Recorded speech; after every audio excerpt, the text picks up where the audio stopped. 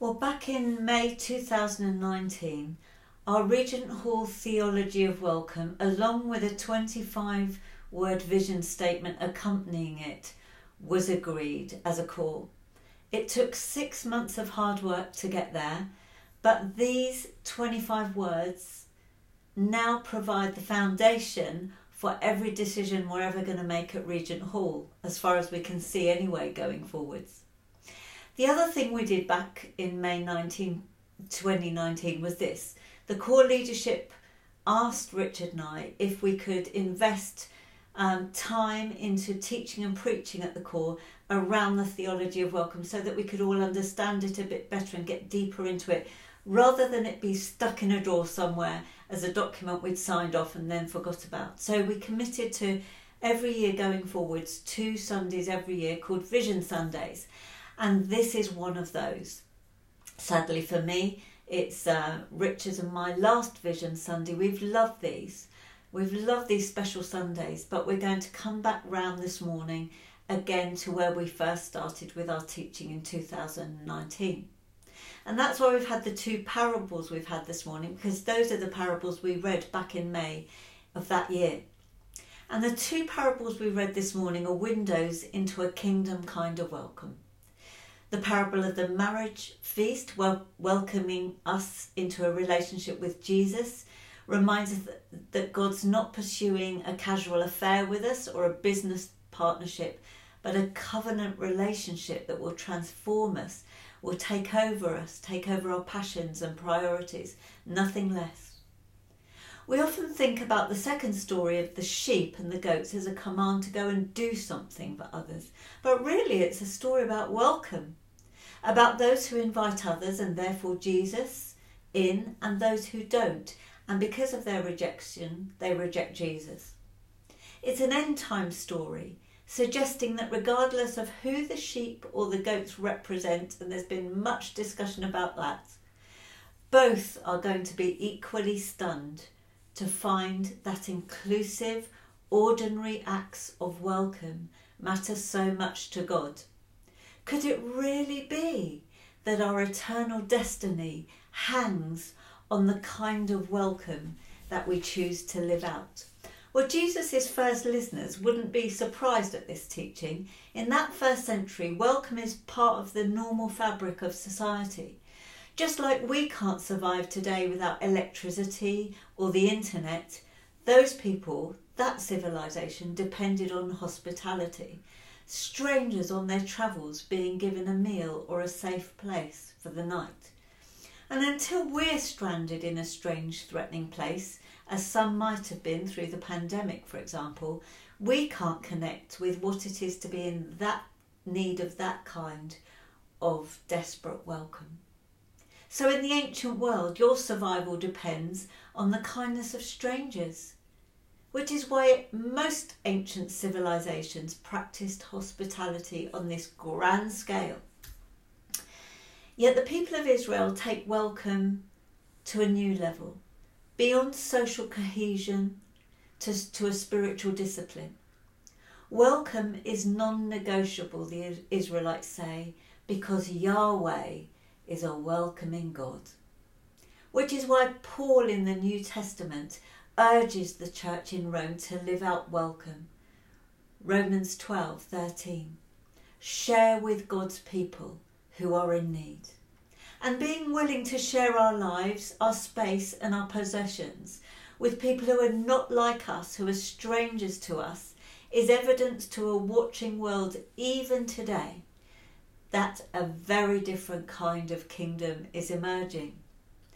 The truth is, we serve a God who is welcoming from beginning to end, who creates a world we can occupy, can enjoy, whose Son Jesus offers us a staggering welcome that makes room for all kinds of us, the strange and struggling, the hard-hearted and hot-headed, the lonely, the sick, the dying. A God who stretches out his arms and makes room for our private petty sins as well as the sins of the whole world. And God future-proofs this welcome by declaring a final banquet to which all who humbly come are invited. Revelation says, "After this I looked, and there before me was a great multitude that no one could count, from every nation, tribe, people and language. They were wearing white robes and were holding palm branches in their hands. He who sits on the throne will spread his tent over them. Never again will they hunger. Never again will they thirst." And it goes on to say, God will wipe away every tear from their eyes. What a finer welcome that will be. Of course, welcome in our imperfect world is always in danger of corruption, of being dumbed down to cosy suppers with those that we prefer to spend our time with, or a handshake that tends to stop past the door.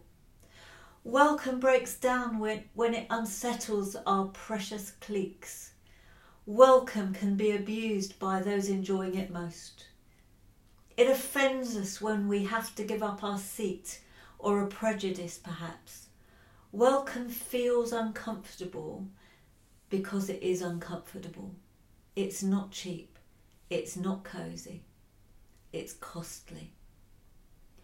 We like to think we're welcoming as a church, but so often the subtext is, you're welcome if you'll become like us, if you'll wear what we wear, if you fit in, if you behave like us.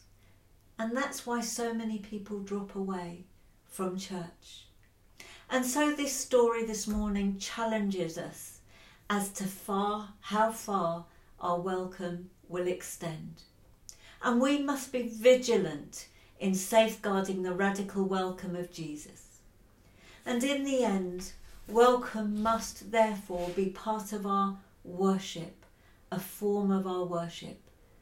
Welcome that helps us to sing and pray and allows us to listen to God's word and feast at God's table together to enable us to practice God's welcome together.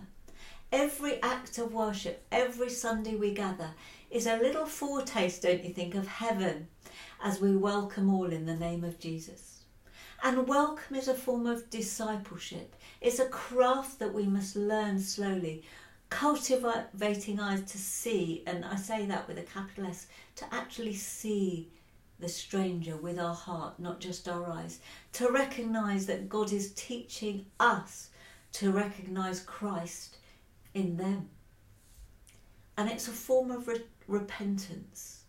When we fail at radical welcome of this nature, as we sometimes surely will, we'll keep coming back to its practice, practicing welcome when we don't feel like it, as an act of repentance in the face of our failure, as an act of penance as we remember God's welcome to us and seek God's forgiveness. See, welcome is not optional. It never was for Christians, but for Regent Hall, having signed up for this, it certainly isn't now. And welcome is becoming a normal way of life for us, as it was before, but more so now. Infusing the world and each other with the good news of Jesus. It's not fancy or loud. You know what delights us most here at Regent Hall is discovering little personal acts of welcome that go on behind the scenes, which dismantle walls. Things that happen in quiet ways, by quiet people that you would never know in public. And yet, although we love that personal touch about welcome, it's got to be corporate as well. It's got to be institutionalised in the way we make decisions about our structures and our programmes, who can be in, who can be out. We must design ourselves for inclusion. Finally, welcome is who we ultimately become, not what we do.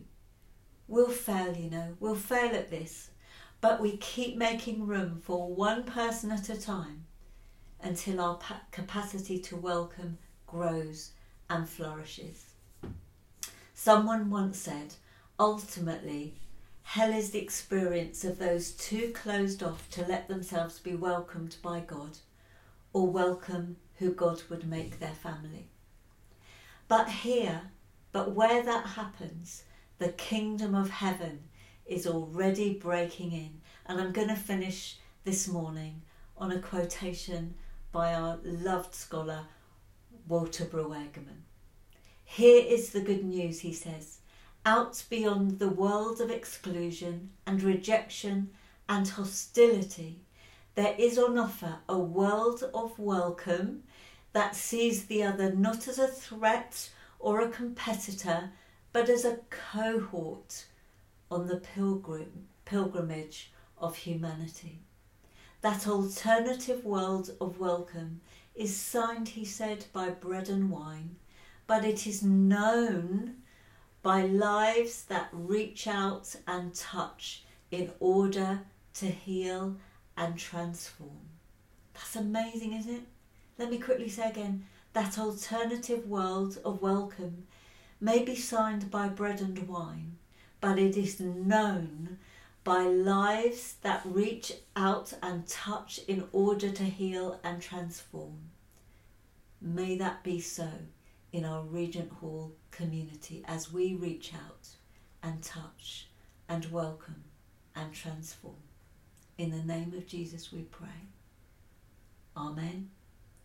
Amen. Let's pray together. Lord God, open our eyes and our ears to receive your vision for our church as it unfolds, and show us our parts within it. Teach us, change us, and enable us for service wherever you might take us, to your praise and your glory. In the name of Jesus.